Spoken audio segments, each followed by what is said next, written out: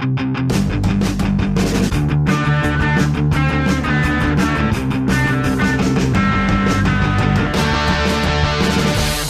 just so happens that this is You Can Play Night in Kitchener, and we could not have a better guest than the guest we have this week on OHL Stories. Real powerful, real important stuff coming up. And Poper and I, we learn that we've got some work to do in some areas when we're putting some pressure on the league for certain things. But we'll get to all of that in future podcasts. The one thing that did jump out to me, and it comes up very near the end of this, Popey, it is, where are our listeners from? Where are our viewers from, besides our parents and our immediate families? I'm really curious. Aren't listening or watching. Come on. My mom watches everyone. She sends me text messages. Michael, you had a nice jacket on. Michael, I really liked that shirt. Really? Speaking of, is that a cardigan or is that like a sport coat? It's a sweater blazer. Huh. Channer's Menswear, Uptown Waterloo. Talk to Mark, like Mike, anybody. Thank you. Your knit sweater is very solid too. Well, I only asked because I feel like, as two bald broadcasters doing a podcast on a split screen with similar glasses, I feel like our clothing is a little too similar this week. I know. Maybe we should plan that moving forward. Good point. We'll send the pre-pod text from now on just to make sure we're not doing too much of this. You'll find Poper on Twitter @_Chris Pope. I'm @Farwell_OHL. The email address farwellandpope@gmail.com. And hey, if you haven't already, like if you're just coming to this once a week for poops and giggles, awesome. Subscribe. Would you do that for us? Subscribe to the podcast. Leave us a review. Tell us what you think. And this is what I want to learn this week, if we can. I got the sense early on, and maybe Popey, it was because we had Jeff Toohey on from Peterborough, Sherry Basson, who has been in so many different places, but Oshawa was a big stop for him. Brian Kilroy from Ottawa, Linger from Kingston, and Steve Molasky from Cornwall. We were in the East, and I remember getting some feedback from people in the Eastern side, even Eastern Ontario, if you will, like the Cornwall, Ottawa, etc. areas. And they said, just found your podcast, become a fan. I think we know in our heart of hearts, because we're based in Kitchener and there's a pretty passionate fan base, that most of our listeners are in the region of Waterloo and maybe just beyond.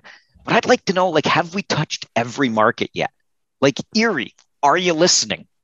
Sault Ste. Marie, are you paying attention? So if you're up to it and you're listening right now, @_Chris Pope, @Farwell_OHL, or via email, farwellandpope@gmail.com. Would just love to know if you are, or where you are listening from. Love to crowdsource this a little bit. Just find out if we're getting into all 20 of those markets. Because if we're not, I want to. And that means you too, London. Let's go. My buddy Shaner, I know he listens, and we don't need to hear that you're listening from your parents' basement. We just need to know which city. So Good that's point. Yeah, and make sure to subscribe to the podcast. It actually helps us out a great deal. Even if you're just a fan, you listen from time to time. Go on whatever podcast catcher you got, whether it's Spotify or whether it's Apple iTunes, and just give us a subscribe. That's all. And if you want to leave us a review, you can do that too. You can let us know if you hate it or love it. You can be honest. We have thick skin. Take it. We dish it. We're ready to take it. And identical sweaters. Yes. Yeah. And thick skulls. Okay. So that's enough from us two this week. Let's get to our podcast guest, because it's a long conversation, but in a conversation that 100% should be happening in more places than it is. And you'll hear about that moving forward. But Brock McGillis was a young hockey player breaking into the OHL with NHL aspirations. And a lot of scouts agreed with him that he could probably end up there. But an almost humorous string of injuries and misfortune led him to miss a lot of time. And on top of that, he was also dealing with being closeted, being a gay man in a sport that really doesn't open itself up to that much at all. And especially back when he played. And there's not much that has really changed in the game to open things up for an openly gay player. But if it's up to Brock McGillis, that will change. Brock, usually my anal retentiveness makes me want to go everything in chronological order, right? There has to be order to things, but I feel like in the context of this conversation, we kind of have to start at the end. Like, you today are described as one of the most important and influential voices in the game of hockey. Not bad for a guy that played a handful of games with Windsor and Sault Ste. Marie about 20 years ago. I'm just offended that you told the world it was 20 years ago. Yeah, it's really bizarre. Kind of surreal. Something I never was really signing up for, to be honest with you. But I guess I'm one of those people now, and it's strange considering the trajectory, considering what my career was supposed to look like as a player and then didn't, and where it sort of led me to is pretty wild. When you do look back on your time in Windsor and Sault, obviously there's some positives, there's quite a few negatives. How do you look at your entire time in the O as a whole? I think I try and break it down into like increments almost, because there's so much that happened to me in such a short amount of time. Like I went through some wild stuff in a span of 4.5 years. That was condensed to, like, if you look at my playing card, it says, like one season. But there was so many things that happened in that time frame that led to it only being, 14 games as opposed to what it was supposed to be. That it's surreal. It taught me a lot. I think it taught me a lot of independence. It was a very strange time in my life, like probably the most difficult point in my life. So it's surreal. It's kind of like, not now, but for a while it was scary to look back on. But I'm sort of grateful for it, because I think it's turned me into who I am today. What was your hockey career supposed to look like? Because I think everybody that enters the Ontario Hockey League has that vision, right? And this is going to be the stepping stone to the next thing, and you probably have it figured out in your mind. What was it supposed to look like for you?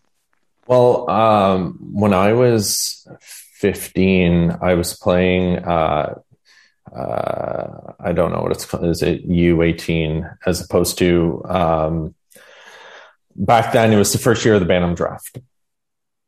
So I went up and played up in the North because competition was a little better. And I was having an exceptional year.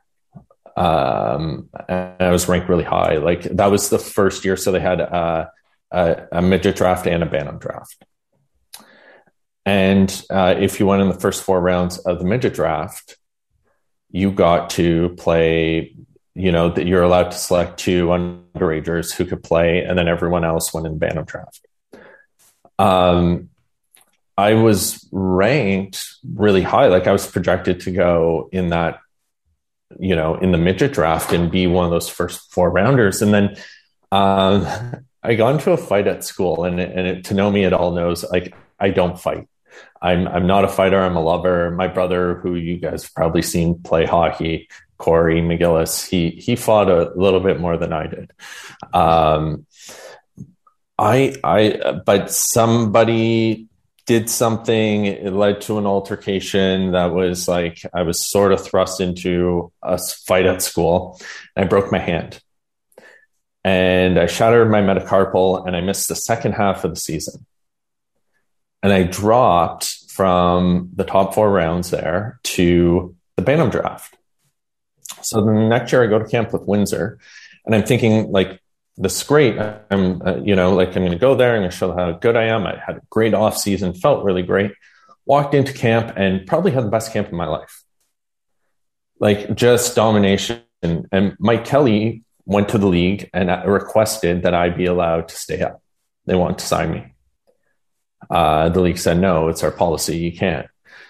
So then I was going back. I ended up coming back to Sudbury, and a long, complicated story, but I ended up going back for another year midget. The following year, I went to camp in the O at 17, and Windsor had 2 returning goalies, Mike Layden and Ryan Ashvar. And I signed already. I was in the system. I tore my groin that summer training at the end of the summer and couldn't participate in most camp. So then obviously they sent me down. I actually went to Elmira. I played that year in Elmira. And at one point they tried to call me up and Elmira wouldn't let me go, which didn't sit well. But the next year I came in and I started the year and I was really struggling. This was about the point that following year when I was turning 18, where I was really starting to struggle with my sexuality. And I'm sure we'll dive into that. But walked into that season, myself and Ashbar, and they're like, if you can take the number one role, it's yours. And I started off, training camp was going well. Then I got mono.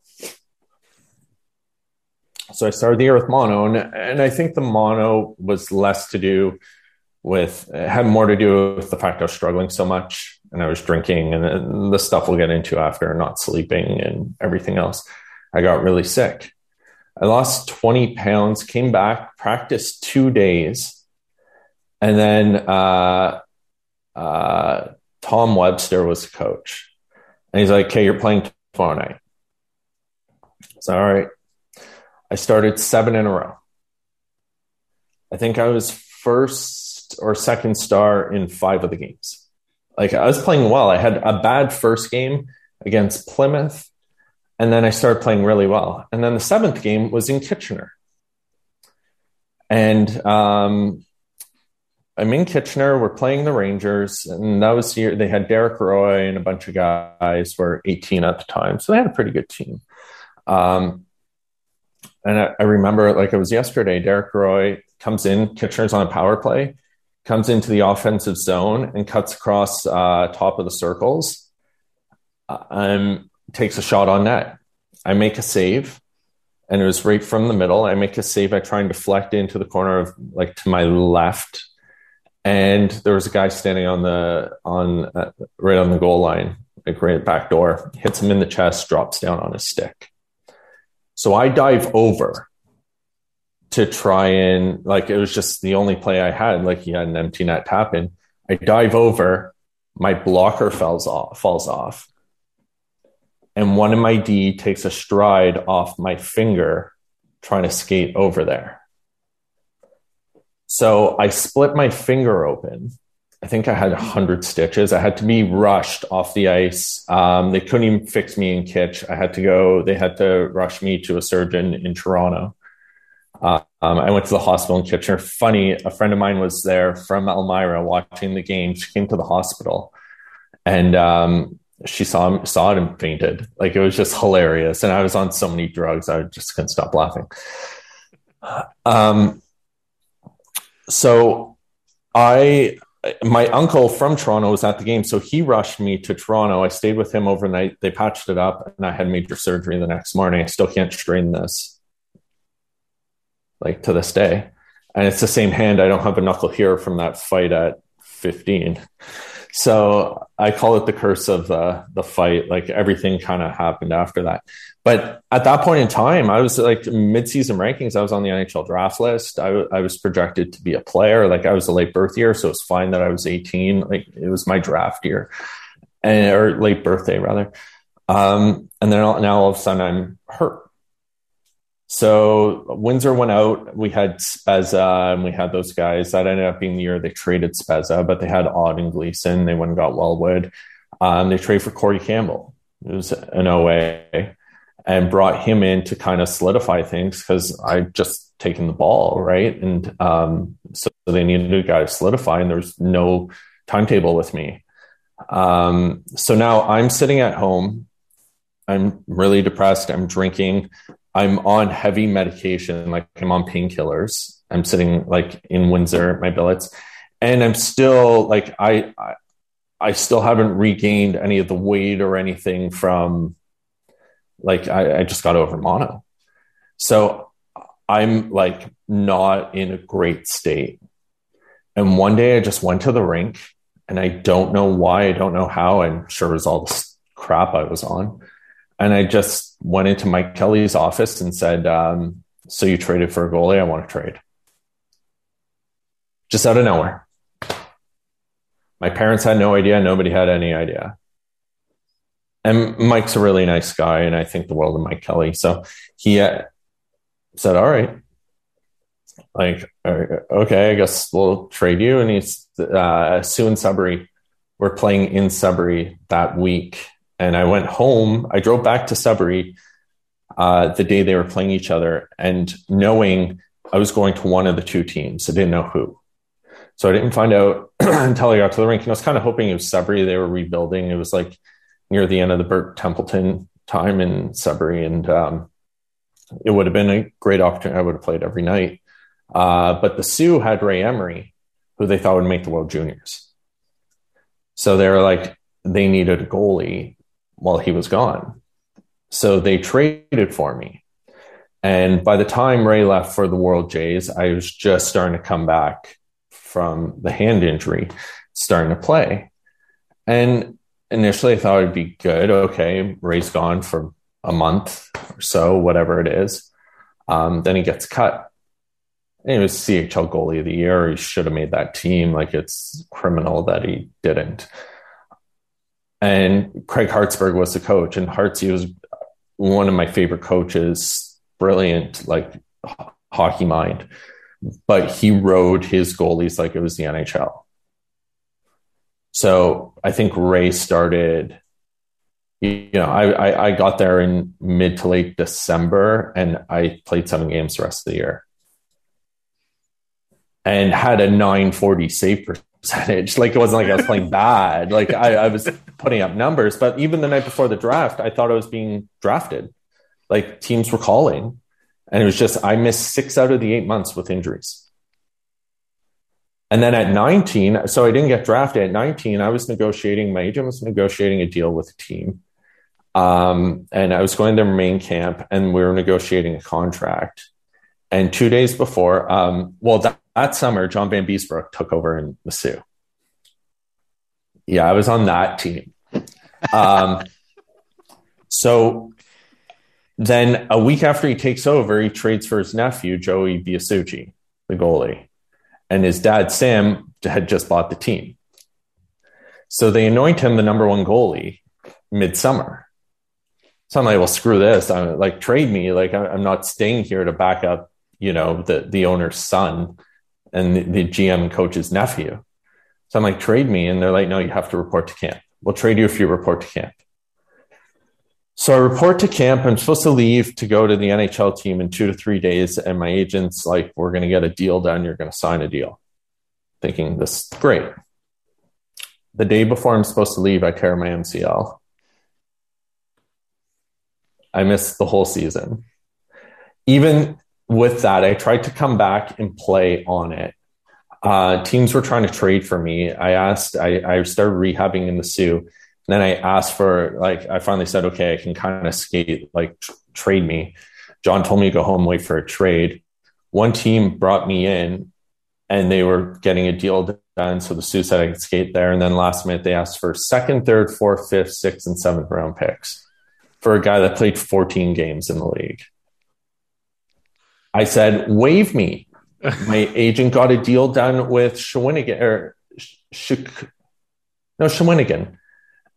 Waive me. I can go to Shawinigan. I don't even have to play in your league. Just let me go play. So every team knew, let me clear waivers. I try and go to Shawinigan because they knew that John would pull me back off. I go to Shawinigan. I travel there. I'm skating with them. Then he asked for $500,000 for my card.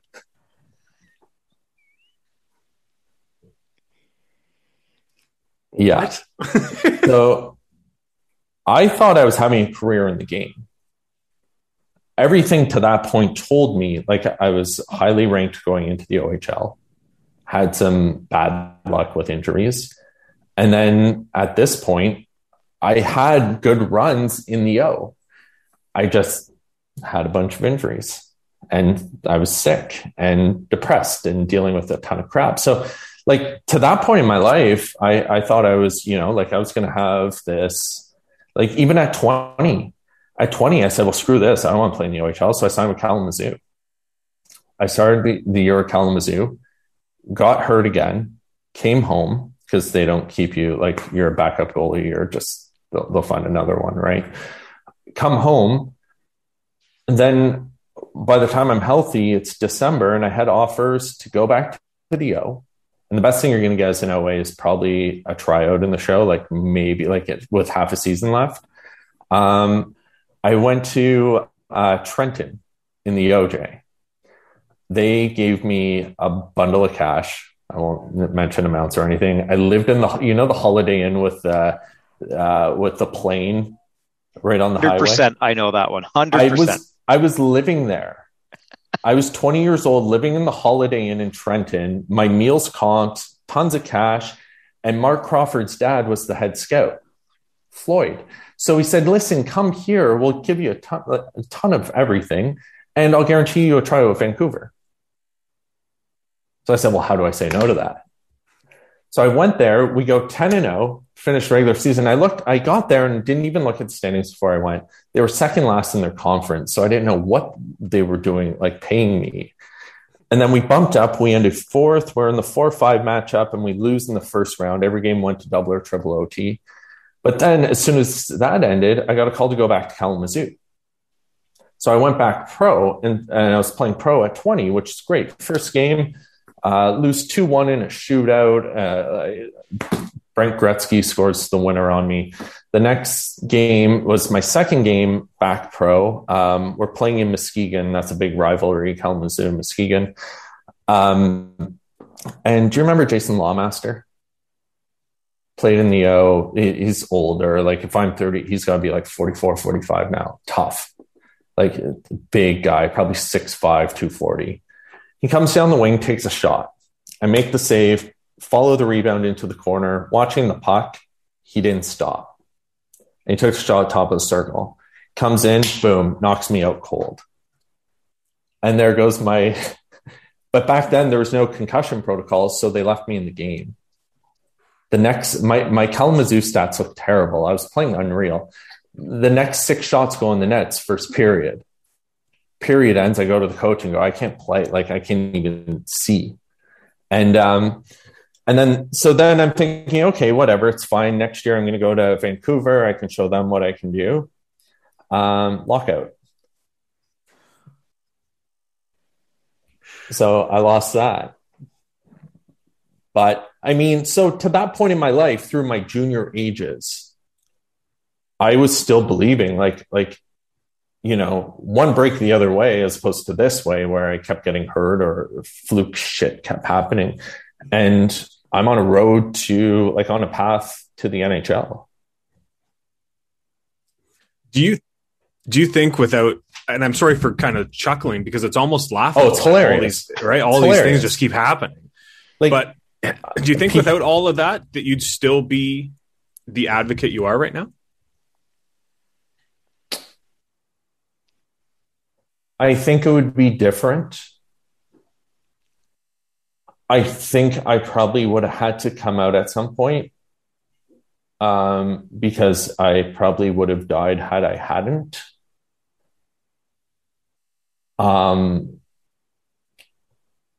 But I think I would be in a very different position. The longer you're in the culture, I think the more ingrained you become in it. And as much as I was in it and immersed in it, I was still, because I was always hurt, I was sort of on the periphery. So you know how the guys come in for treatment when everyone gets on the ice, or they have to come in early before everyone gets there. So I wasn't always around the culture as much as I would have been otherwise. And so I had time alone, time to reflect, time to see things and what I liked and didn't like about it, which I probably wouldn't have had.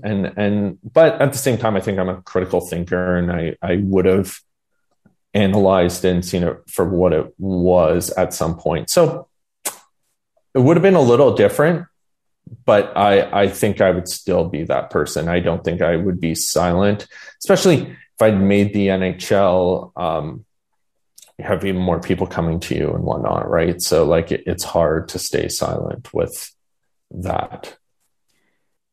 Can you recall from back then, Brock, what the overriding emotion would have been that you were feeling? Was it a fear of being found out? Was it anger for not being true to yourself? What was it that you were experiencing? Anger, frustration, self-loathing, self-hate.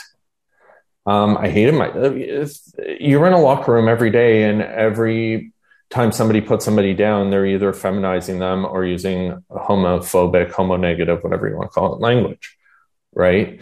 And so for me, every time I heard that, it was like, you can't be that. If you're that, you can't play the sport you love. You can't be, and it's really messed up because from a very young age, your identity as a hockey player is hockey. You know what I mean? People don't come up to you on the street and be like, how's school going? Like friends, family see you or bump into somebody at a mall that's my uncle's buddy from, and they'd be introducing me to their kid. Like, and, oh, Brock plays hockey. Like, so your whole identity, everything is wrapped around hockey. You go over to friends' houses, how's hockey going? Their parents, first thing they say, how's hockey? So my whole identity was hockey. So to me, it was like, okay, if hockey's my identity, this other thing is something I can't be and play hockey. You just can't do that. They won't let you. So I can't be that. So anytime I thought about being that or would, think about it, I'd get angry with myself. It's funny. People thought I had this incredible life. And I say this when I speak publicly a lot. Like, yeah, I was the stereotypical hockey bro. I partied hard. I'm ashamed to admit this, but I was, and I admit it intentionally because I think it's an important thing to note. I was a womanizer. I adhered to the norms. I wasn't a fighter. So it's like, how else do you show that hypermasculinity that's, entrenched in this culture? So you're a womanizer. You gotta be funny and you have to sleep with a ton of women if you're not going to be the tough guy. So I took that on. I was a goofball. I partied hard, but I was smart in school, but I acted like a goofy kid. And I took on this womanizer thing, and I would get my friends, like I was 17 years old, walking into clubs in different cities because you're in the OHL. And at that time, you're treated like a king. So, you're a micro celebrity. I equate it today to being like an Instagram influencer or YouTuber. You're famous and known, same way an NHL players are, or a celebrity is, except you're accessible. You're somebody's neighbor. You're, the person going to school with their peers. Like, so people around me thought I had this cool life. I'd get my underage friends into bars. I do these different things. Everything was awesome, but they didn't know I would date, like, they'd be like, oh, this teenage girl's hot when I was 17. I'd be like, okay, I'm going to date her. I'd just make it happen. And what, they didn't know is I go home at night to like my billet's house or when I was back in Sudbury and cry. I cried every night.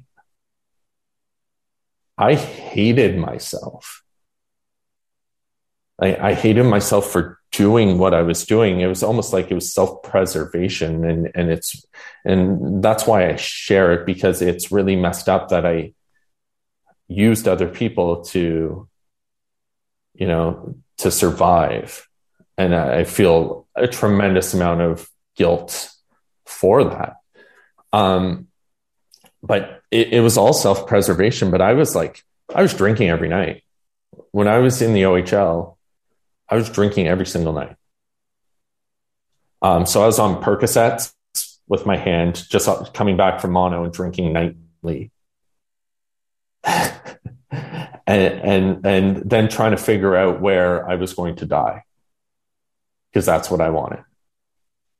And it was because it was beat into me every single day, just from everyday language that people were using, that I was bad or wrong, that I couldn't be me.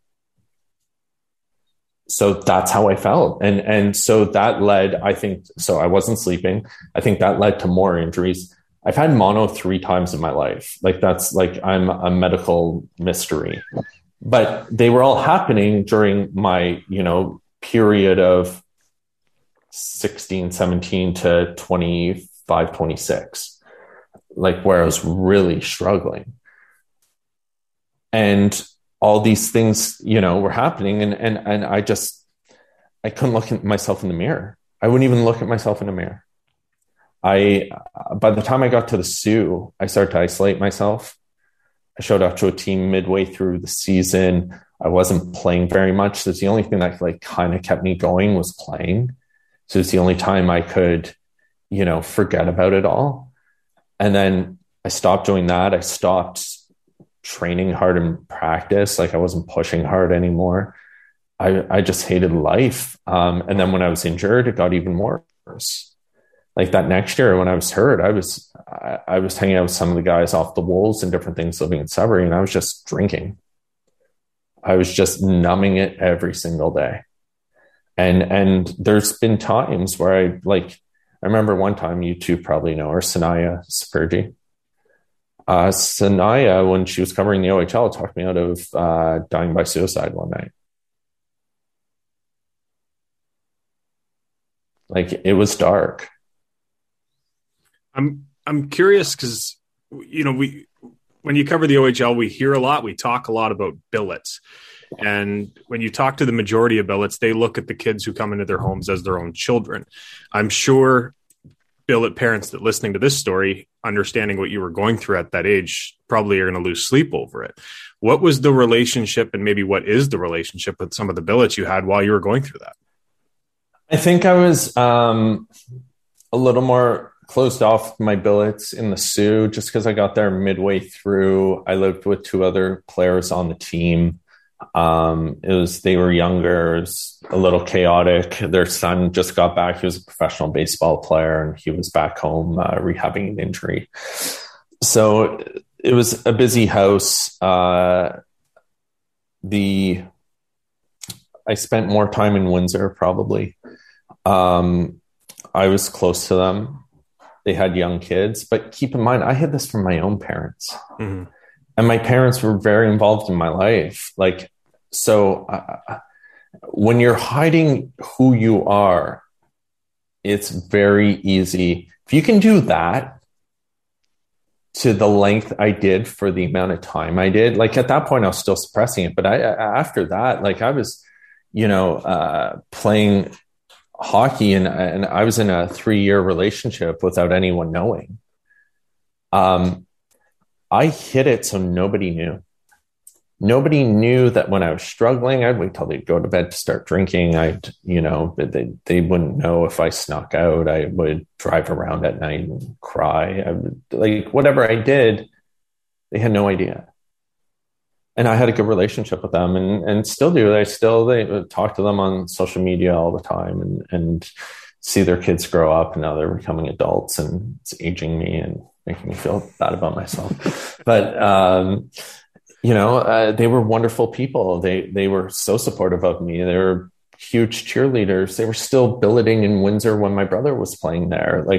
It was. So I'd go visit my brother, and I would see them, and it was wonderful. They were so good to me, and so supportive, but I was able to hide it. I was able to hide all of it, and I didn't know who or what I could trust. Can I trust a billet if I tell them? Are they going to tell the team? Is that going to ruin my career? Because I knew that if anyone knew I was gay, hockey would be done.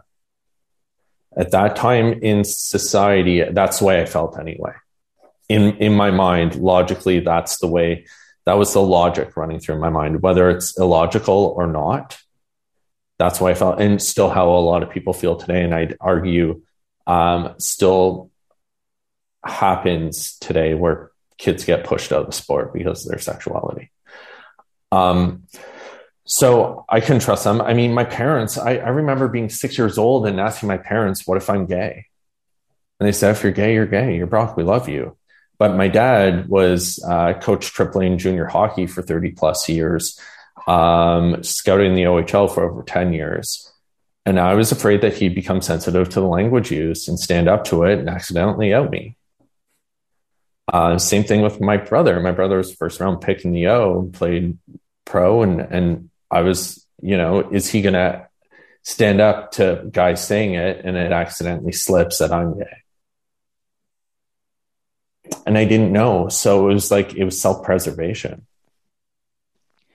You did, though, as I understand it, Brock, have kids that you were working with, that you were coaching, stand up for you, even though you didn't at first know that they knew that you were gay. Yeah. So that was after I retired. I had come out to my family, and I was friends with Brendan Burke and Brian's son that came out as gay. And when I saw him come out on TV, I reached out to him immediately, and he's one of the first people I came out to. And we formed a bond of friendship. It was like the only other person who understands me, kind of. So I reached out to Brendan on socials, and we became friends, and we would talk pretty much every day. And then one day he sent me a message, and it said, I can't wait for the day that you're out to your family like I am to mine. And I ignored his message. And for the reasons I just said, I was just afraid of the impact. That ended up being the last thing he ever said to me. 2 days later, Brendan passed away in a car accident.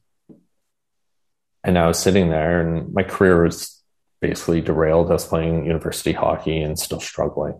It was done. I was having 3 more knee surgeries, and my body was the body of a 70-year-old, and I'm in my 30s. But I had to find a way to honor him. And I looked back at that message, and I told my family. I started with my brother, and then I told my parents, and I told everyone in my life who wasn't involved in hockey. And then when I stopped playing, I moved back to Sudbury, and I started working with athletes. It just kind of happened. I was in a gym one day and saw some guys training like bodybuilders when they were trying to be hockey players, and drove me nuts. So I tell them what to do. And they're like, start training us. So I literally turned my garage into a gym initially, and then went from there. By the year you're talking about, was probably about year 5. I ran the business for 8 or 9 years. I was up to about 100 athletes I was training daily. Off-ice training in the off-season, on-ice skill development in season, off-season, and goalie training. And I hid my sexuality all those years. I was volunteering, coaching. I would work on ice with about 8 teams a season. I just loved doing it. I just love being on the ice. I love helping kids develop. And I thought, well, I was supposed to be that guy. I didn't end up being that guy. Maybe I'm meant to help them become that guy. And I was hiding my sexuality because I feared that I was in Sudbury and I was in the north, and I didn't think there isn't a ton of exposure to the LGBTQ plus community. And I was really genuinely afraid that people wouldn't want their kids to work with me if they knew I was gay. And then I found out that they knew. A mom called me. And hockey parents, as you're both probably aware, are a unique breed of human. They're just special. And working with about 100 daily, it meant at least 100 phone calls and text messages daily. And sometimes it meant, 2 parents per child. In a lot of the instances, it meant almost 200 texts or phone calls daily. And I'm like, don't you communicate with your wife? I just talked to her. I'm like, I became a marriage counselor, a therapist. It was wild. I'm going to write a book on it one day. But I'm not kidding. But this mom called me, and I thought little Johnny didn't get enough power play time last night or something. And she says, Brock, I want to set you up on a date. And I said, what's her name? And she said, Steve.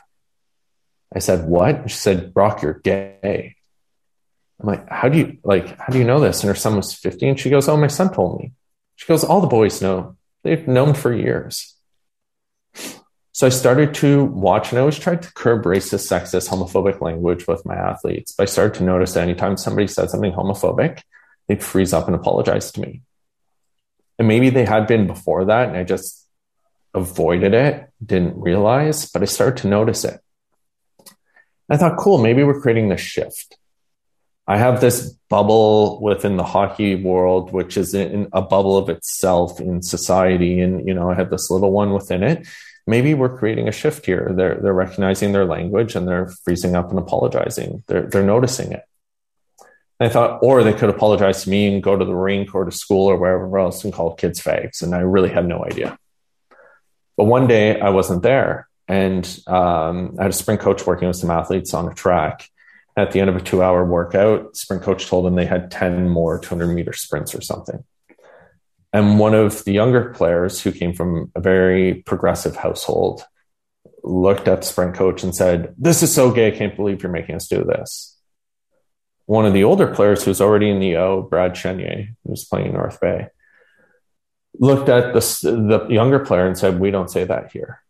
Give me 50 push-ups. And the younger player said, you're right, and dropped down and did 50 push-ups on the spot. And that became something my athletes adopted. And they would hold each other accountable that anytime somebody said something homophobic, they would do push-ups. And before I knew it, they were all doing it. And like I said earlier, these kids, hockey players in our culture, Canadian culture, especially major junior players and high-end AAA players and stuff, they're influencers.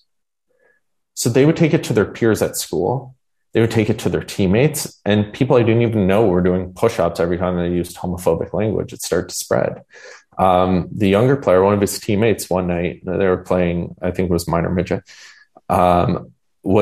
he was on FaceTime with his girlfriend. They were 15. And she said, let's hang out. And he said, no, I can't have practice. And she said, that's okay. You never want to hang out with me. And he said, give me 50 push-ups right now or we're breaking up. And they both dropped down and did 50 push-ups. And these are two people I've never met in my life and will probably never meet. But it sort of showed me that we can evolve this and that I had the ability to create shifts. And that we all can. I mean, those kids created a shift in me to spark what I do now. November 2016, you call Sanaya, who we've had on this podcast. What went into that conversation? Well, three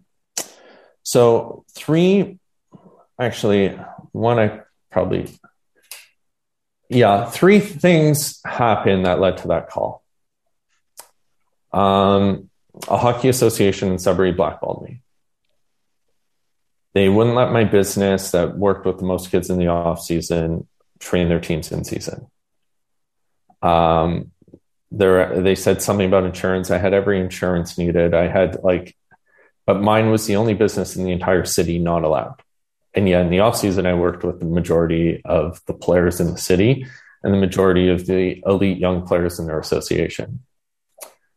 I also grew up playing the association, so did my brother, and my dad coached it. And at the time, my dad and I and my brother were all coaching in it. So, and I was the only one that had a business doing this stuff that volunteered my time coaching. And yet my business was the only one blackballed. So true to form, my dad saw the president of the association and he said, is it because Brock's gay? He said, what? I had no idea. Even though that mother, a couple months before that told me that everyone was starting to find out. And I knew he knew. But that night he went and called some of the coaches who I was volunteering my time with. The next day I showed up to a rink and the coach of the minor midget team that I was helping out with said, I no longer need your services. Thanks. So guys I was friends with, coaching with, buddies with, kicked me off their staffs. No reason given. And every fear I had in this culture came true. And I've seen that since in other ways. It's less overt, but it does still happen. But there, I saw it for the first time in an overt way. And I wasn't equipped to deal with it. And I sunk and felt everything I felt those years before. And like I was, 32, 31. So it wasn't like I was 18, but I felt the same way I did back then. And then right after that, there was an incident, the massacre at Pulse nightclub in Orlando, where somebody walked into a gay bar and murdered 49 people just for being part of the LGBTQ plus community. And the reality is, for my community, whether you're in Sudbury or Toronto, where I am now, or Kitchener, Vancouver, Montreal, doesn't matter. Those bars are safe spaces. And they are spaces where people can go and love who they love and be themselves without fear of violence, which they still experience even in our progressive major cities, threats, verbal assaults, everything else. That's a space where they can go and be them and not worry about it. That was ripped away from all of us that night. And it pissed me off, and I didn't know what to do. Because it's North America. It's not somewhere across the world where it's legal to be gay. And I've had people come to me from those countries. I had somebody come to me since coming out from a country where it's legal to be gay. And his best friend wrote the first LGBTQ plus newsletter in a country and was found by the government and decapitated. But it wasn't there. This is North America. And then right after that, one of my friends was running a major LGBTQ plus organization. And he was hosting a charity event that upcoming Friday. I think Pulse happened on a Saturday. On the Wednesday, he called me and he said, Brock, you can't come. I said, well, that sucks. I wanted to go. He goes, Brock, I just got a call from the RCMP and I'm on a terrorist hit list. I said, what? I said, this isn't funny. At the time, we didn't know who was responsible for Pulse, and a lot of groups were taking credit. I'm like, don't joke about this. This isn't funny. And he's like, no, I'm not kidding. My friend was on a hit list. And I'm not going to name the name of the group since it's going on, the internet and whatnot. But I remember that. And I said, well, are you going? They said, yeah, I have to go. And that year was the first year Toronto went from Pride Week to Pride Month. He had been very visible in the media and whatnot, and he became a target. I said, well, if you're going, I'm going with you. And I was still living in Sudbury at the time, and I drove to Toronto. And I remember we were sitting outside of his condo getting ready to jump in an Uber, and we chugged a drink, like a little liquid courage.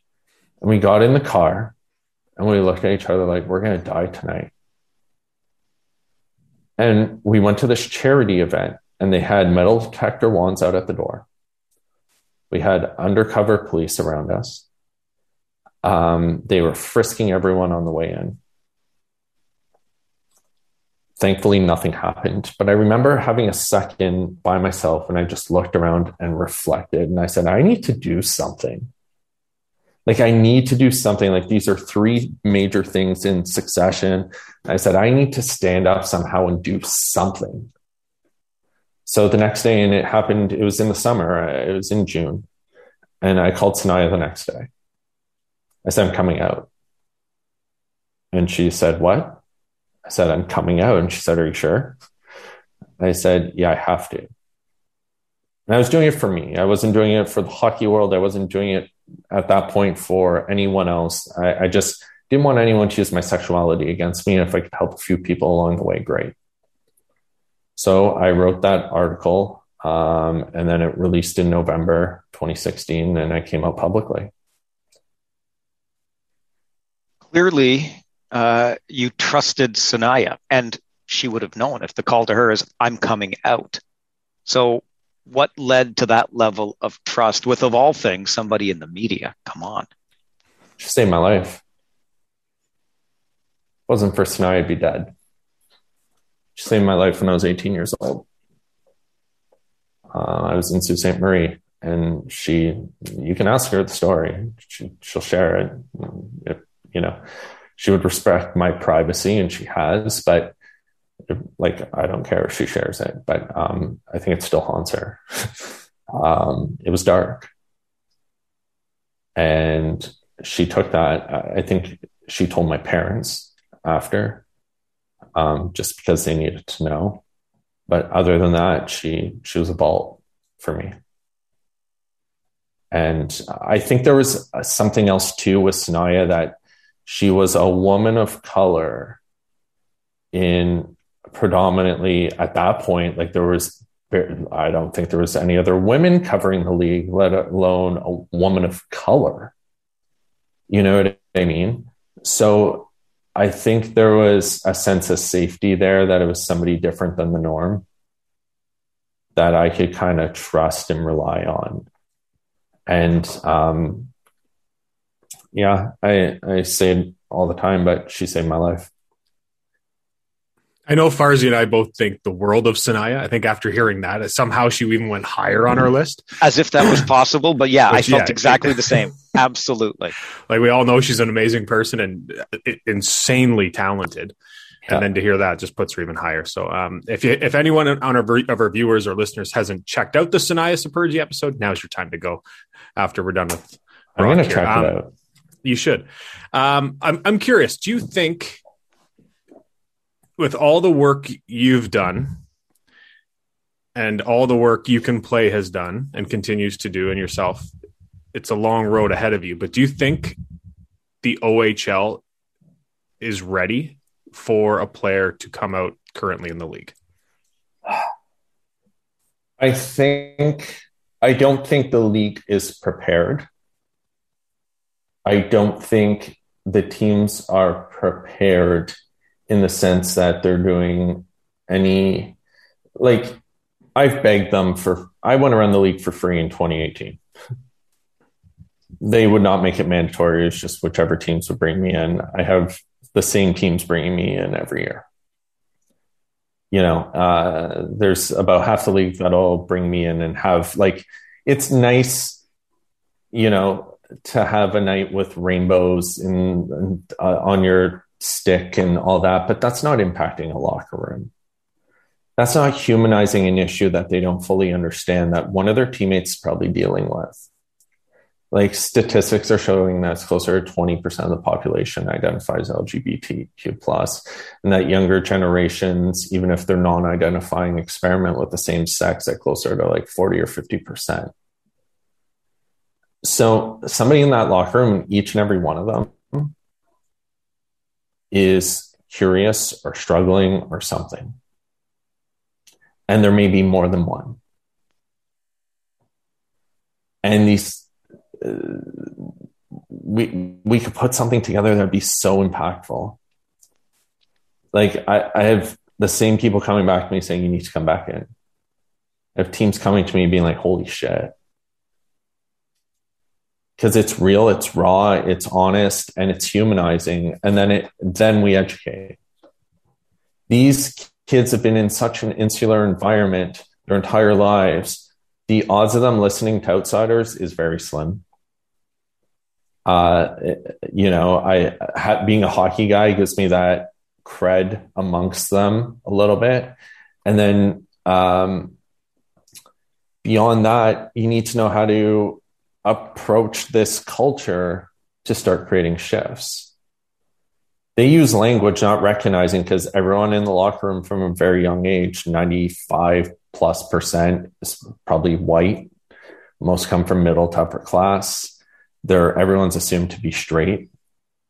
So they can say whatever they want in a room, not thinking it impacts anyone from a very young age. And they're influenced by older generations who are now coaching them that kind of, grew up in times where this was all normalized. So those locker rooms are still filled with homophobic language. And it doesn't mean that anyone's a bad kid or anything else. And that's, I get a lot of when I say stuff about hockey culture, people get defensive because they see their father, their sister, their mom, their dad, their children, you know what I mean? Like they see their lives because it's ingrained in Canadiana. It's not that anyone's bad. It's that we're a product of an environment, and we need to humanize these issues within it so that, number one, the people who are straight start to shift things, shift their language, their behaviors, like those guys did in Sudbury when they knew me. And then number two, it then allows people to be themselves and create those safe spaces. And this goes beyond even LGBTQ+. I can go into a mall. I'll walk into a mall in Waterloo or Kitchener, and I'll tell you which kids play hockey. The way they walk, the way they dress, the way they talk. I was doing an event with one of those prep schools in Toronto, a speaking gig, and it was virtual, Zoom. And they have kids from every sport. And every time I speak somewhere, I try, if it's in Canada, I try and pick out, and it's youth, I try and pick out a hockey kid to ask them a question. I picked out a guy, and I could just tell from the way he was sitting and dressed on a Zoom call that he was a hockey player. There was no hockey stuff behind him, nothing. It was a blank wall, kind of like me right now. Then he adds me to Instagram after, and I said, I knew it. I look him up. It's Hunter Haight, who's a first-round pick to the Barrie Colts playing in the OHL. Lovely kid, wonderful, like real nice kid. But I knew right away. The conformity within our culture doesn't lead people to even step outside the norms that you have to dress, talk, walk, and can only talk about certain things, let alone be gay, let alone be anything different. So I think what I try and do is humanize this, educate on LGBTQ+, but then I do breakouts with them on humanizing issues. I've gone into major junior locker rooms and said, tell me something. And it was funny. The first time I talked about this was with Ben Finelli. And I said, Ben, could you imagine bringing a book in the locker room and reading for fun? And he goes, oh, you get chirped. I said, yeah, you'd be the fag. And his jaw dropped when I used that word. And I said, am I wrong? And he goes, no. So then we, went through that, and now I do that. So now after I'm done sharing and humanizing, we talk about how they can create shifts. We do a breakout and I go, okay, you tell me your family. Every team I've been around says they're brothers or family or some analogy like that. I'm like, tell me something you enjoy that you typically wouldn't tell the team. And I said, because there's 4 things you're allowed to talk about in here: women, sports, partying, and gaming. Like maybe music a little bit, but really those are the big 4. Those are the things you're allowed to talk about in that locker room. I said, so tell me something you enjoy that you typically wouldn't tell a teammate. And then one of the teams, first time I did it, tough guy stood up and said, I love writing poetry. You can imagine that in a hockey locker room in the OHL. Then another player stands up and says, if I don't make the NHL, I want to be a zoologist. Zoologist? Yep.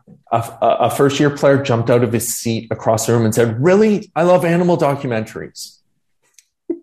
Now they're bonding on a deeper level. Now they're realizing that they don't have to conform to this BS thing that we all have to be the same in this culture. The coach goes, never told anyone this, but I dragged my wife to Broadway musicals every summer. Now imagine that. Then I did another team. I did one this year where the first player stood up and said, I like lacrosse. I said, that's hockey with shoes on. I said, that's like the same thing. I said, that's like, you're telling me what I already know, man. Like, come on. And then the next kid's like, I like camping. I'm like, I'm sure that's socially acceptable in this culture. Then the coach stood up and said, I love to sing. I sing in a band. Then a player goes, I play the piano. And before we knew it, they were all sharing stuff like this. Now imagine a player stands up and goes, now that they've realized, because my thing leading up to it is normal doesn't exist. It's an illusion. We're all a bunch of weirdos. And that's a beautiful thing. And the sooner we realize that and we don't try and conform to this norm, We realize we're all weirdos. We're all different. Less likely we're going to be to judge others. Less likely we're going to be to judge the Muslim kid who comes from a different faith than traditionally. It's mostly Christian kids, probably in hockey. The less likely we are to judge a black player who may have different cultural things that's a part of his life or her life. And the same with a kid standing up and go, I'm gay. And that's what we need to get to. Is the OHL there? Absolutely not. Have I begged them? Yeah. I was doing it for free. I was literally going, like, traveling city to city for gas money, not even mileage, gas money in a hotel room. Just wanted to do it because I know it works. Are they ready? No. Was the WHL ready for Luke Prokop? No. But, they had to adapt because Luke was a 3rd round pick in the NHL, a 1st round pick in their league, 6'5", and signed in the NHL already. So force their hand. So to long-winded answer, but like to answer your question, if an elite player comes out, will the league adapt? Yeah, they'll have no choice. Will some teams adapt? Maybe not. I know horror stories from the last 5 years in major junior hockey. I know of 2 kids who were told by their teams that if you come out, you're cut. And those kids quit hockey, and then I found out about them just after I'd come out, and never got names, but like know enough from people in powerful enough positions that it was real. But that still exists in this culture. So unless you're like Luke, has a massive amount of privilege in his standing within the sport. So that allowed him to come out. Do I think that like a 4th line player in the O could come out or tell his team he's gay and it would be okay? I think he would have a tougher time still. I wish they would do more. I've asked them repeatedly. I would do it. What do you want to see? I want to see it humanized, followed up with education, and reform the culture. Like, no offense, a 5-game suspension, or even if they up that, isn't going to reform anything. That doesn't reform someone who's constantly using homophobic language. If anything, first of all, once you start giving suspensions, it's like chewing tobacco. Guys still chew in the OHL. Maybe they vape now a little more than chewing, but they're still doing that. In my day, we chewed and, we just found a way to hide it once it became a banned thing in the league. You get suspended for it, so we hid it. We still chewed. We chewed in the rink. We chewed on the bus. We chewed in the hotel. Like, we chewed everywhere. Guys vape. Guys still chew. It's still happening. They just learn not to get caught. Same with language, right? They're not going to say that word in front of the referee. They still use those words. They use it in the locker room. They use it in chirps against the other team. They use it all the time. We need to humanize it so they learn the impact of those words. You know what? If they learn that, like, yeah, your teammate, your best friend potentially could be thinking about dying because of things like this. And I'm not an anomaly. Like, that's a normal thing in this culture. You can look at suicide rates for queer teenagers. It's astronomical. If we humanized it, and I've offered, I'd go across the whole CHL. I'd do it tomorrow. I just sat down with Portland. Like, I used to beg teams. I've stopped because I was doing it for nothing, and I was begging them. And I felt like it was like almost like an insult a little bit that I had to like plead with these teams in the league to let me in. We need to humanize, and we need to, once things are humanized, I think they'll be more receptive to education. Hockey people like to rally, and they're willing to rally. And I think generally, and the majority are really good people. We just need to teach them that things like this are rallying points. You know what I mean? We enter we put our kids in hockey. Everyone always says they put their kids in hockey to learn teamwork, work ethic, learning from a coach or like a boss, and all these other great characteristics you learn from hockey. Why can't you learn to treat people who are different than you with respect? Why can't you learn to, because the reality is you leave sport and you enter the real world, and you're going to be working next to somebody who doesn't look like you or has a different sexual orientation or gender identity, or you know what I mean? Like, there's so many differences out there. The world isn't just like straight white boys like we see in this sport, and that's just a reality of society. So why aren't we doing it here? And what an incredible thing. And you had somebody who's the first to come out in the sport, played in your league, who is like, I'm educated in this. I went back to school I went to Cornell, for God's sakes, to get educated in diversity and inclusion. I work with the top academics in these fields on education aspects. And we could do that. And then we can reform it so that when people do step out of line, we work harder to shift it with them. It's like, have you ever seen the documentary, The 13th? No, it's fascinating. It talks about the prison system in the US versus like Denmark. And yeah, people are going to talk about socialism if I say that, but like, that aside, you look at the prison system in the United States, and you go to jail, you basically make products for this privatized system. Like, so you're suspended essentially, right? Then you're thrust back in. You haven't been given any education. You haven't given any counseling. You haven't, looked at if you're a product of an environment that fostered this or any of the root causes of why you went to jail. And then the reincarceration rate is over 75%. But people make money when people go to jail in the United States. In Denmark, you work with a therapist, you get an education, you do all these different things while you're in jail, and their reincarceration rate is less than 1%. In hockey, we penalize like the American jail system. And it doesn't work. We have a lot of repeat offenders in a lot of different areas of the sport. What if we looked at that and said, why don't we try something else? We'd still suspend them. Don't get me wrong. I'm not saying they should play while they're doing that, but like, reform it. Teach them, guide them, show them the impact. They'll shift. They will. I've seen it. I've seen it firsthand.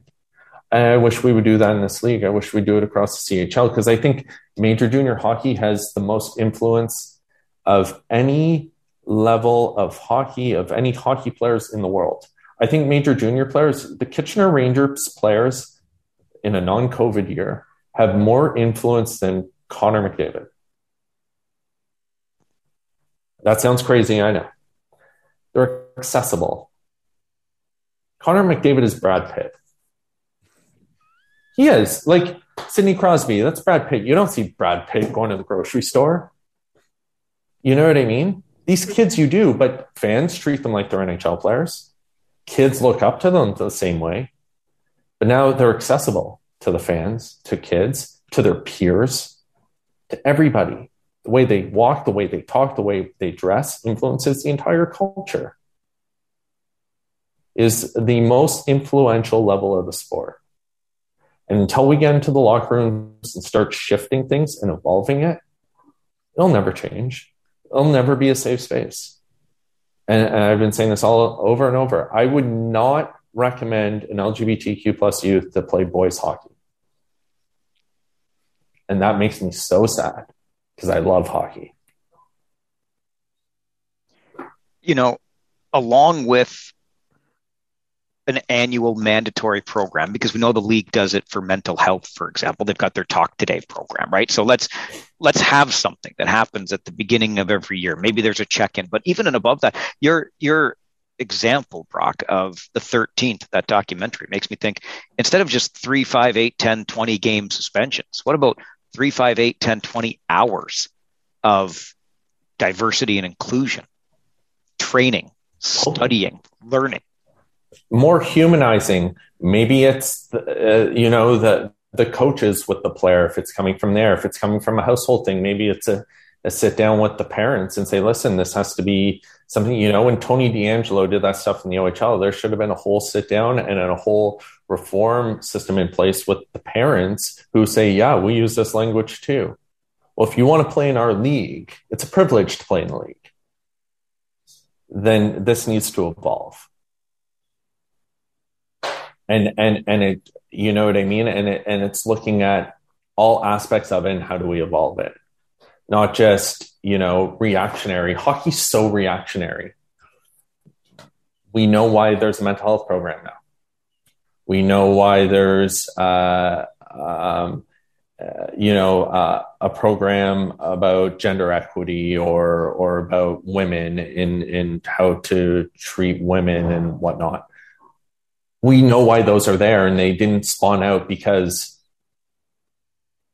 the sport wanted to necessarily do them. They came from instances in the culture where things went bad. I'm curious to know, when you hear in hockey, whether it's major, junior, or pro or whatever, when you hear of a player being suspended for using a homophobic slur, what goes through your mind? I don't get mad at them. They're a product of an environment. You know what I mean? I think every time it happens, it's a failure on Hockey Canada, on USA Hockey or whatever, wherever they came from. It's a failure of the sport, whatever level they're currently at, for not doing more. It's the same, with any comments.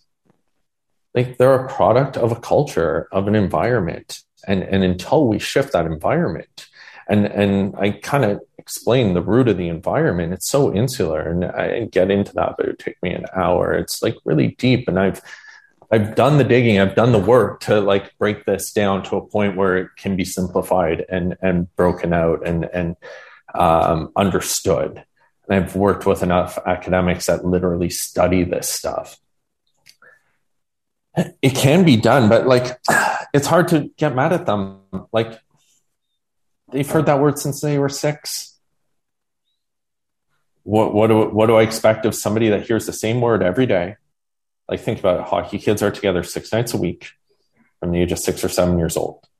The same 20 or so kids then move to play junior, and then 7 days a week. It's on repeat. How can I expect them to be, to know more or be better than that if that's the environment they've been immersed in since they were children? Even if their parents are, like, I mentioned that kid earlier, the kid that Brad Chenier told to do push-ups. His growing up in that household, the F word you couldn't say was fag. That was the word you couldn't say in that household growing up. Mom's best friends was a lesbian couple. Her 2 best friends. When the father sees me, every time, like to this day, he gives me a hug and says, I'm walking this journey with you. We all are. You know what I mean? So like, but they're probably spending more time at the rink and in those rooms than they are with their parents. And then they move away.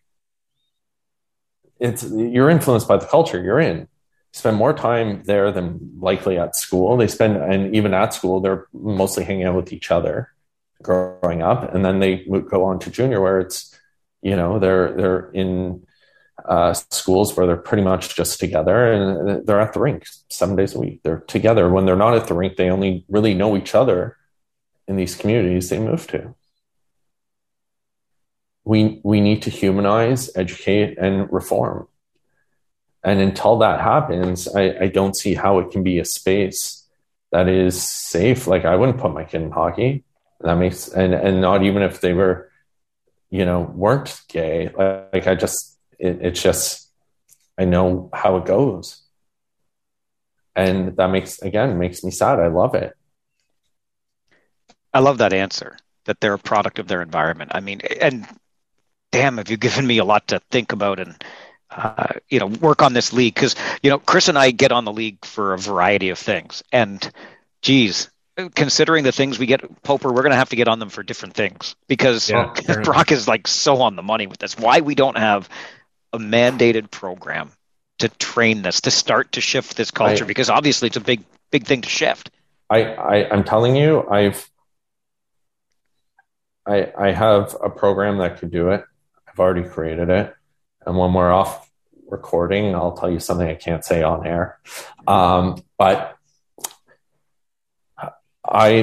it's doable. It's there. I don't know why I don't even get emails answered now. Like I've begged and pleaded. Like I've sat down with the league. I've gone through their league, and now it's certain teams will bring me in year after year, and the rest is crickets.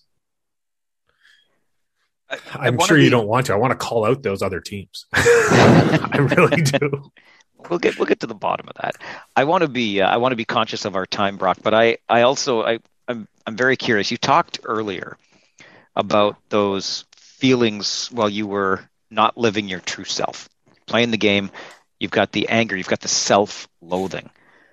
When you came out, was it like a switch being flipped? Did it take time? Like, was there an immediate relief and reaction? There was an immediate release of emotion. I was done playing. I was running my businesses, but I was finishing my degree, and I was actually in class when the article came out.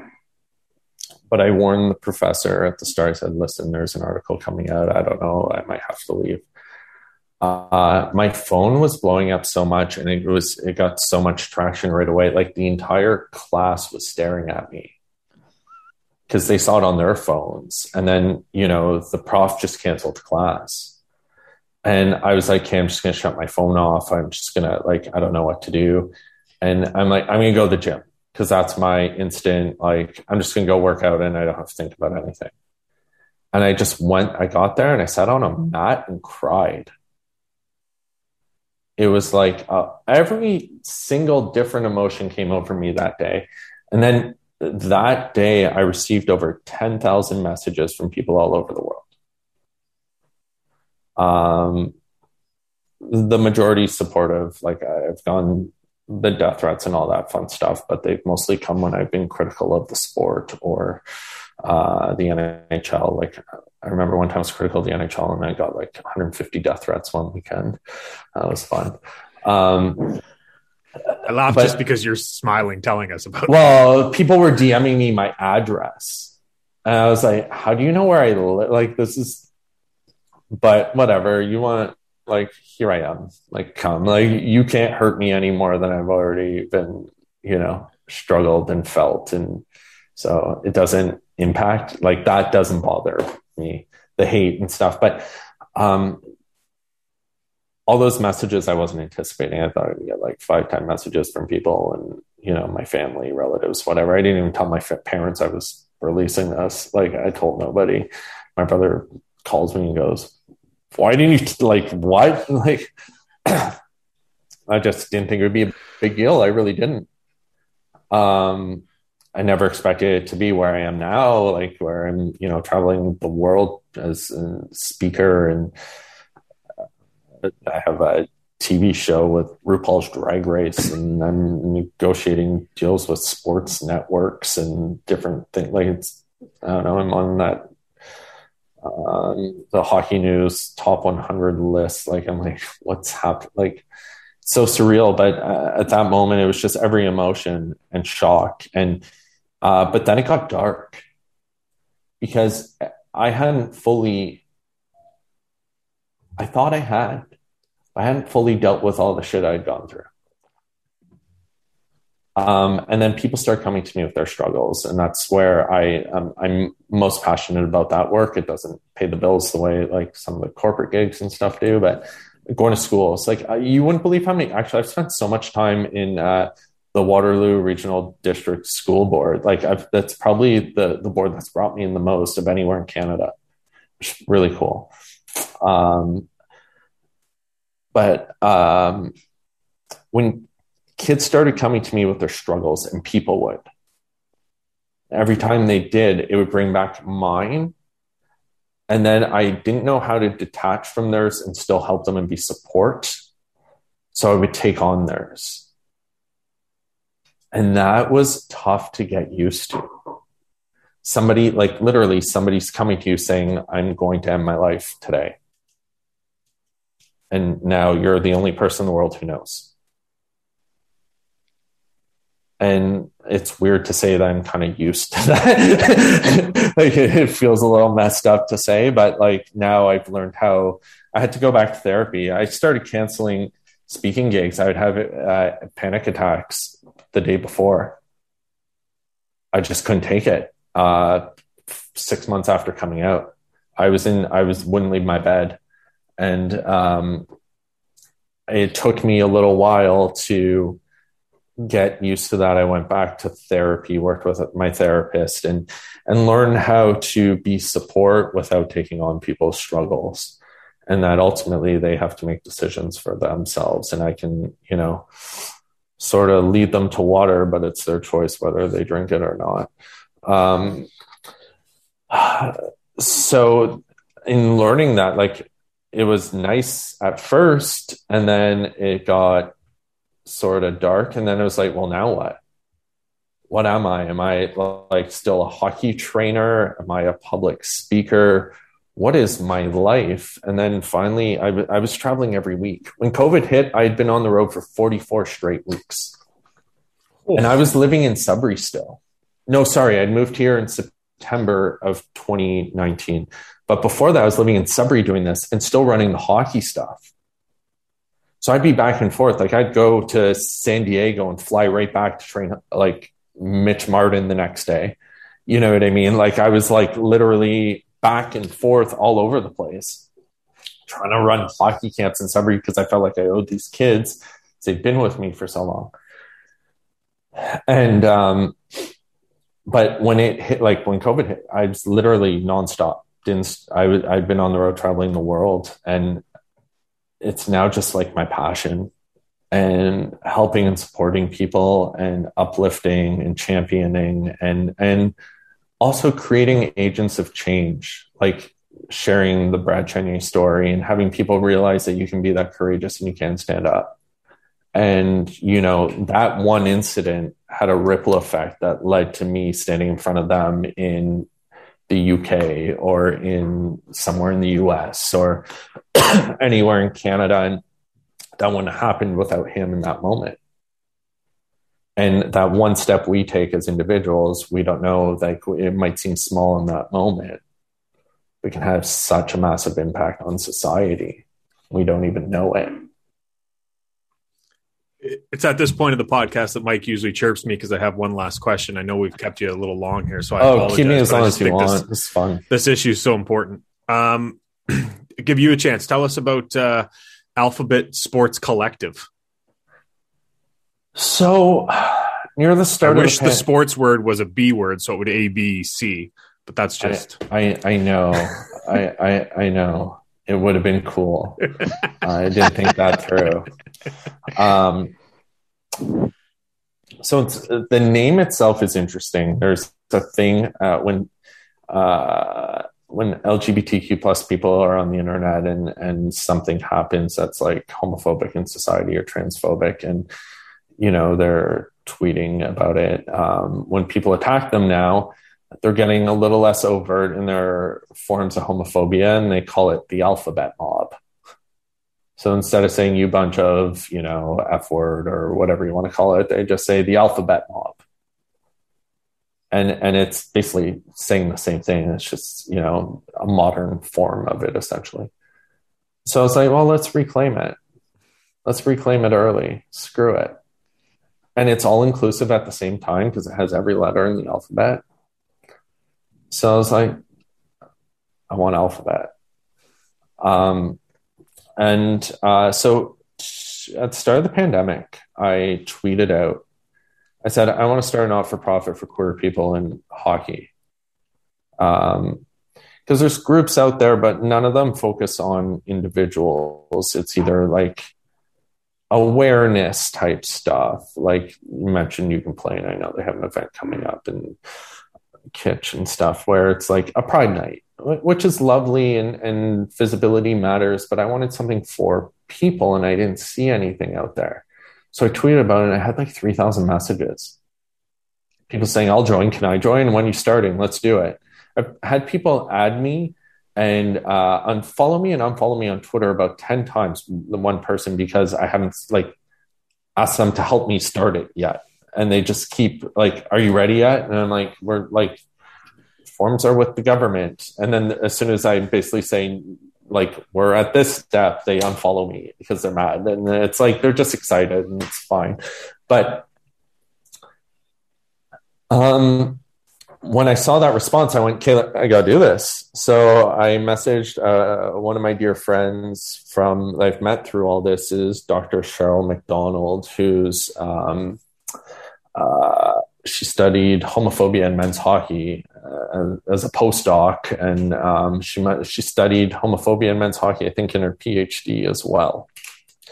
Yeah, so when I say I have the people to put a program together for major junior hockey, I'm not even like, I have, and I'll tell you more here, but I have the people. So I messaged Cheryl, and then Cheryl has a friend out in Vancouver who runs a not-for-profit out there and used to run one through a University of Alberta for years. So she messaged him, the three of us got on a call, and before I knew it, Brian Mortensen, Cheryl, and I are like, okay, we're starting this. So then before I knew it, I was like recruiting slowly, strategically, some people to join, and we have about 30 people putting this together right now. We have a real diverse group. And what I want to do with it, what my main goals, I'm sure everyone has different goals with it, but in my mind, what I see is queer people don't have a space. We just saw it. There was a kid at he's late 20s or something, but he was at a Colorado Avalanche game last week. And after the game, he was standing outside waiting for his Uber, and he was wearing Boston Bruins jersey. He's originally from Boston.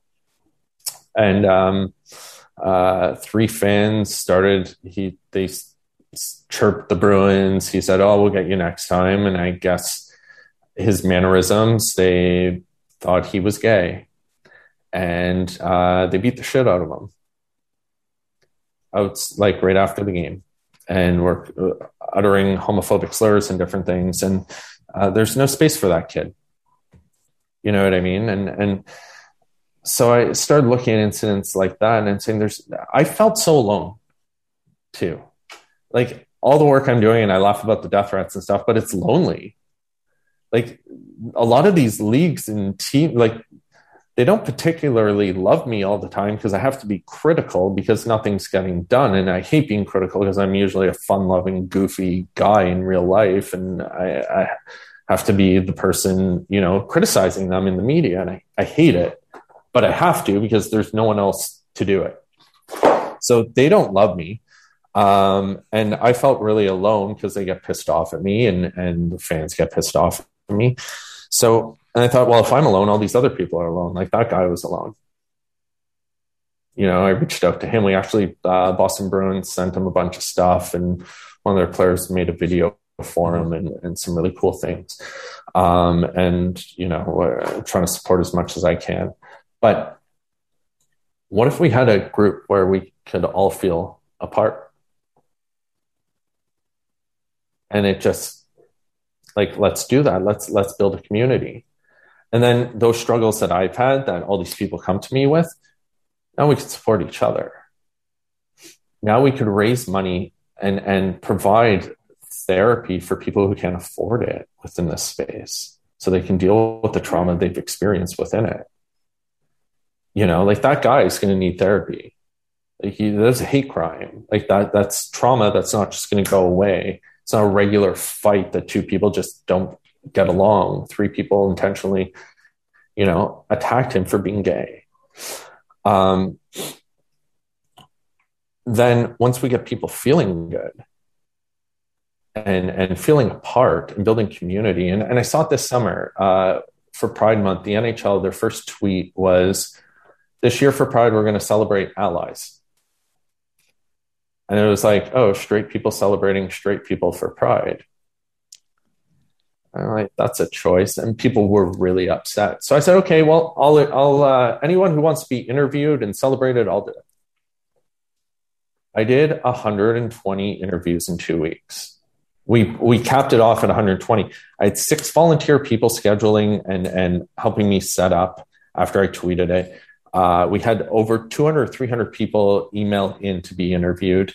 We had over 50 volunteers editing and clipping and captioning, and MLSE eventually started helping us too because we're falling behind. And I released them on Twitter, just on Twitter, and it was called Hockey Prep. Those people all talk to each other now on Twitter. They form bonds. There's people in Australia talking to people in San Jose, and like, it's wild. But what if we had that all the time? How good would we feel? How good would people feel if they had a safe space for them? So it's like, okay, let's start there. And now we start getting people to feel good, working through their shit and everything else. And then we mobilize.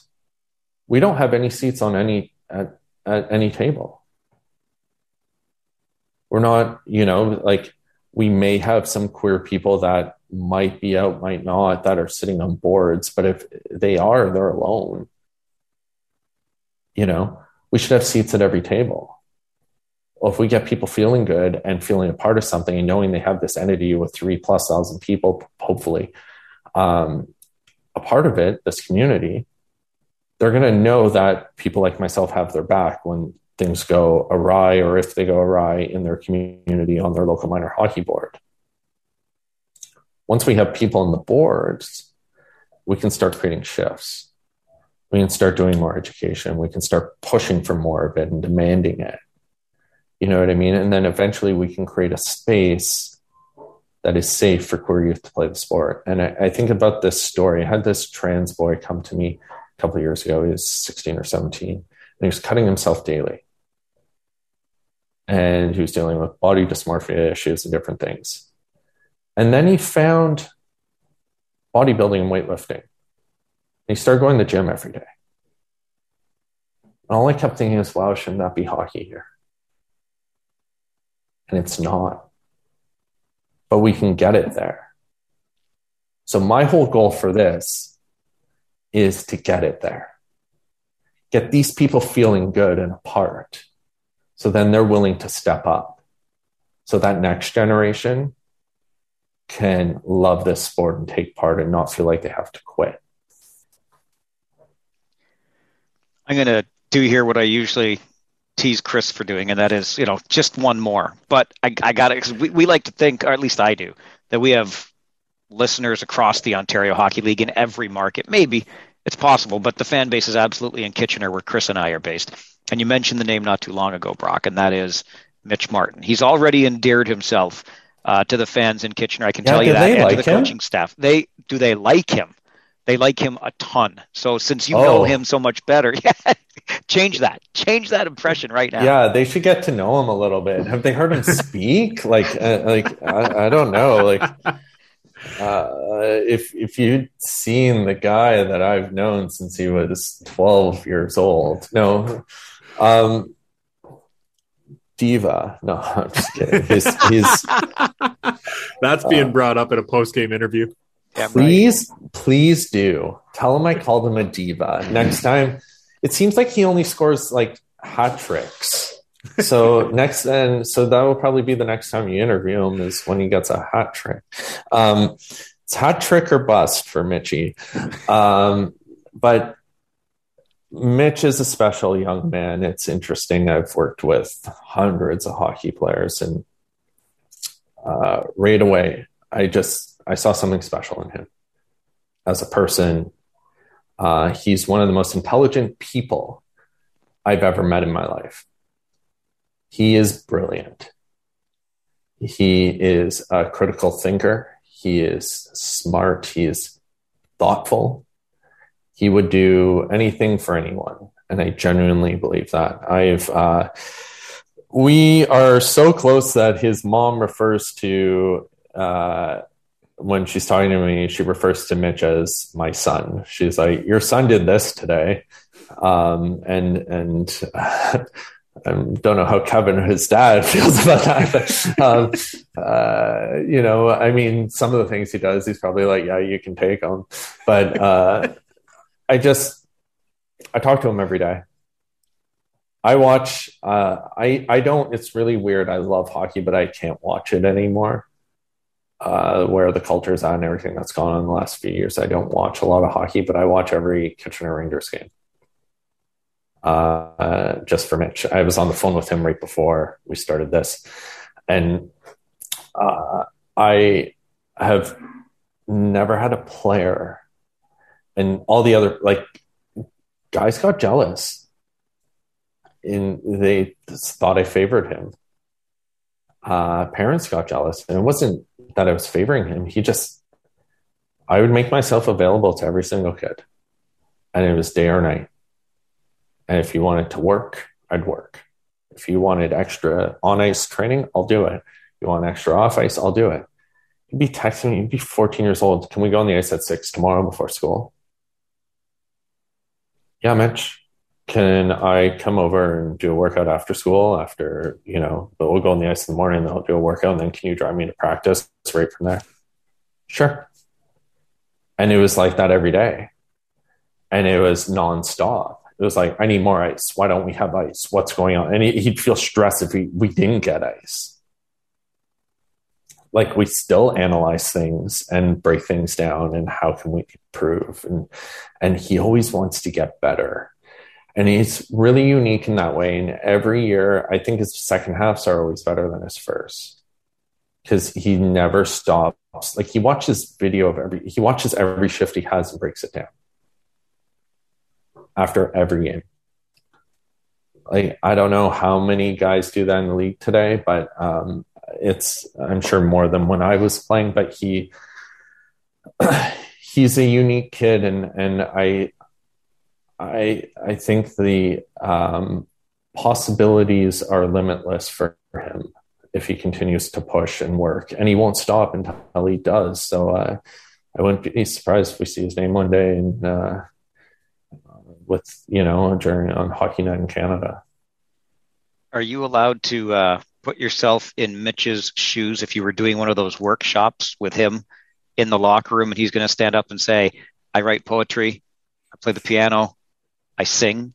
Can you do that for Mitch? Give us something away from the game. Oh, that Mitch likes? Yeah. I've never met a person that sleeps so much. Like, I know that's like a typical teenage thing, but like, if that guy's not at the rink, he's probably asleep. It's the oddest thing. What else does Mitch like? Oh, Mitch thinks he's a really good basketball player. And we go to war. So I went up to visit my parents a few times in the summer, and we meet up and we play one-on-one. And then it was tennis. And I was crushing him. Tell him I just laid a beating into him in tennis. Mitch is a naturally gifted athlete at every sport he plays, but he loves sports. I want him to get a few more things. He's very socially aware. I think would be his thing. Like, he's aware of like the Black Lives Matter movement. He's aware of like the things going on in society, whereas most guys his age probably aren't as socially aware of everything that's going on. He's very well read. He likes riddles, loves riddles, and I keep trying to get him into it. I just got his mom into it, and she's brilliant too. It's ridiculous, but I'm trying to get him to start playing Wordle. Yeah, I was just going to mention, of course. His mother went like 50-0 to start. Like, she hasn't lost. Like, and he would too. He's like, he loves little like limerick, like, those, what are those called, where you have to like, you give a couple hints of something, but then you have to like guess the answer, and it's almost like it's almost like a puzzle. But I'm going to ask him what it is, but I'll let you know what it is. But yeah, so he's special. Well, you'd be happy to know your kid is a good kid. Yeah, so he is. You did a good job. That's good, because there would be some reform happening if he wasn't. Well done. Well done. Well, at 8:00, I looked up and I thought, oh, has this been like 20 minutes already? And it had already been an hour. So this has been absolutely fantastic. And on behalf of Mike and I, thank you for coming on. And I hope everyone listens to this podcast. Well, thank you for having me. I appreciate it.